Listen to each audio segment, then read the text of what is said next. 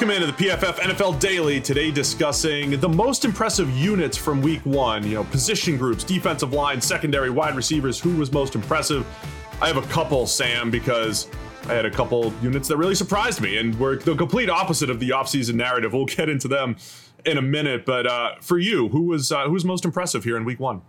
Yeah, I was trying to think of units that were impressive, but not simply a product of the team they were going up against, because you can say, hey, True. The Jets secondary was pretty impressive for most of that time, but they were going up against the Panthers passing attack, which is, But they've got a good group of receivers, because I might mention the Jets later. Don't diminish that. The Raiders defensive front looked amazing, but they were going up against Baltimore's offensive line that has your guy Ali Villanueva out here just face planting every time he drops into a pass set. So anyway, I settled on two of them impressed me. One, the Philadelphia Eagles receivers, I think, are legitimately for real. I mean, Devontae Smith looks like the guy from Alabama. He's going to be this year's Justin Jefferson, right? Where in 4 months' time, 4 months' time, we're going to come out of the season wondering what the hell everybody was thinking at draft time, letting this guy slide. Why was he not the obvious best receiver in the draft, the guy that does everything well, is always open, makes plays left and right? We're going to be wondering this about Devontae Smith, and it's going to be even worse because he was coming off a Heisman Trophy season at the time where everybody decided, actually, there's multiple receivers better than him in the same draft. So he was phenomenal. Jalen Reagor looked explosive, made a couple of plays, had some nice burst when he was given a bubble screen. I think Philadelphia's receivers are definitely legit. And then the other unit that I had was Pittsburgh's pass rush, Pittsburgh's defensive front. Good enough now that they don't even need to blitz and they can still crush you. Yeah, Pittsburgh's defensive front, we talked about this a lot in the recap show, doing it with mostly a four-man rush and still getting after the quarterback. They ended the week with the number 2 pass rush grade. We have to mention the Raiders, though. I mean, you're acting like, as bad as Ali Villanueva looked, you're acting like the Ravens had this horrible offensive line and we knew it, and the Raiders took advantage of it. Yannick Ngakoue and Max Crosby, both with 90-plus pass rush grades. Carl Nassib with a 90-plus pass rush grade. But the two starters who were out there the majority of the time, Ngakoue and Max Crosby, absolutely dominant. I mean, it's one of the biggest, most lopsided one-on-one battles that multiple one-on-one battles I think that I've seen. I mean, the Raiders had the highest pressure rate in the league this week, and they only blitzed twice.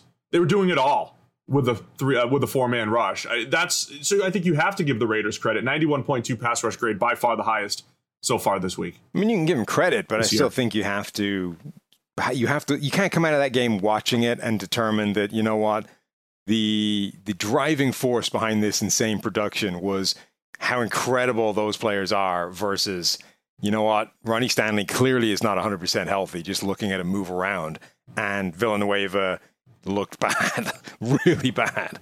I think that has to be your conclusion. Now, it might happen the second week in a row because the Raiders are playing the Steelers this week, and the Steelers don't exactly have a ton of great offensive linemen either.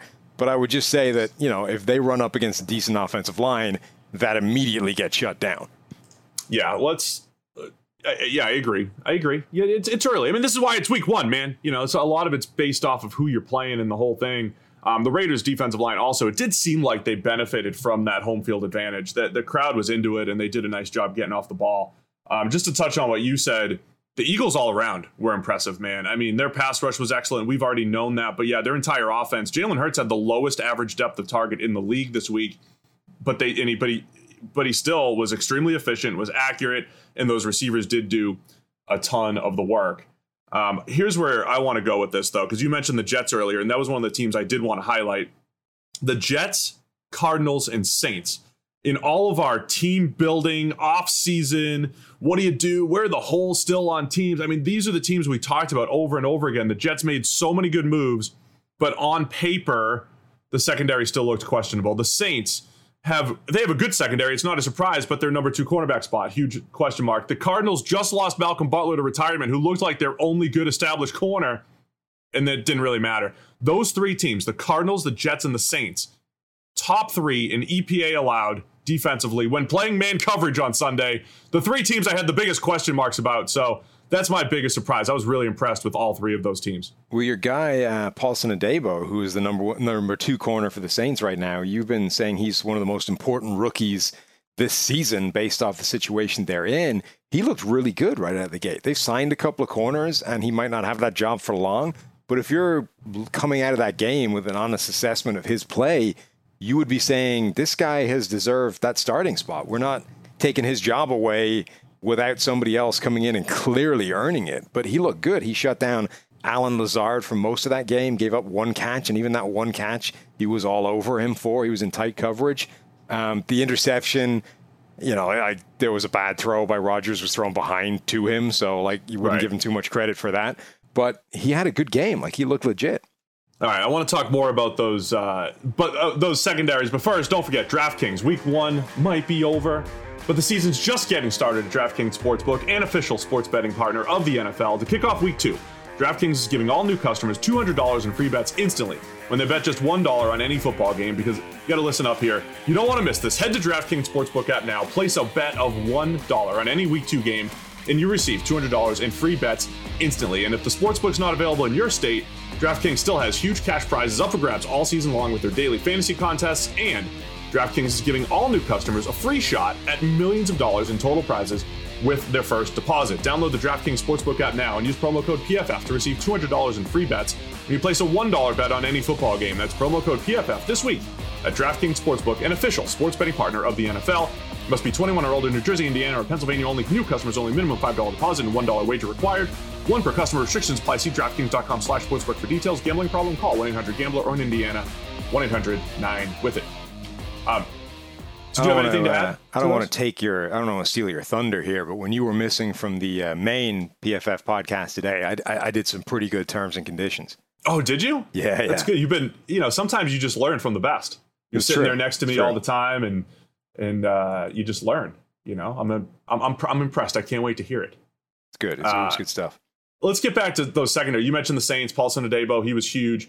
For the Cardinals, their entire defense was really impressive. But having a guy like Byron Murphy emerge, he had a 78 coverage grade, flying around the field. He had one bad play, got whooped on a flea flicker, basically. But Robert Alford hadn't played football in 2 years. He was really good. Marco Wilson, some ups and downs for the rookie, but again, coming off a really good preseason.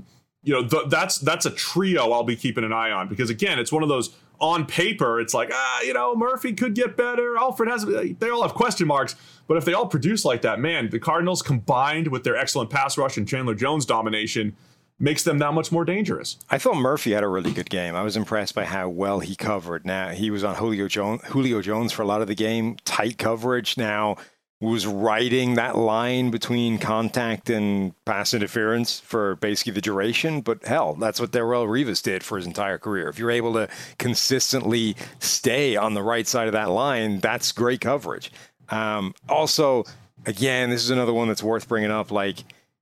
The Titans offense was wretched. The play calling, everything was bad. Yeah. Eric was telling me on today's podcast that the performance from the play caller was so bad, it literally broke the model in terms of projecting wins. Todd Downing didn't even show up on the model. He said he was 11 standard deviations worse than the rest of which he's never seen before, and the model was not capable of adjusting for on the fly, so they had to go in and fix it.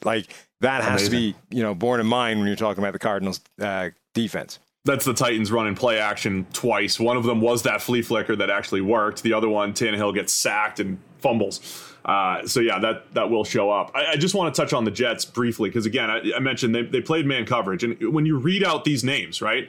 Brandon Eccles, Michael Carter II, Bryce Hall, Javelin Guidry. Those are the four corners who played football.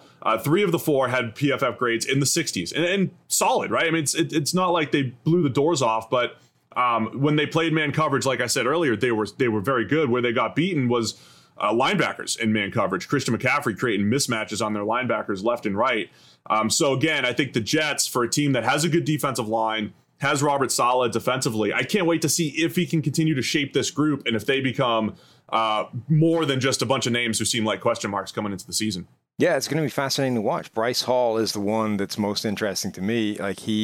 He looked good, and Bryce Hall has legit tape on his resume somewhere down the line. You can't say that with all of these guys. Bryce Hall at one point looked like he was going to be one of the top cornerback prospects in the entire draft. Didn't work out that way for him, but he, I think, has the potential to be a very good corner within this system, and week 1 was impressive.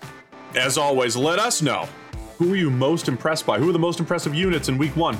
It's a PFF NFL Daily.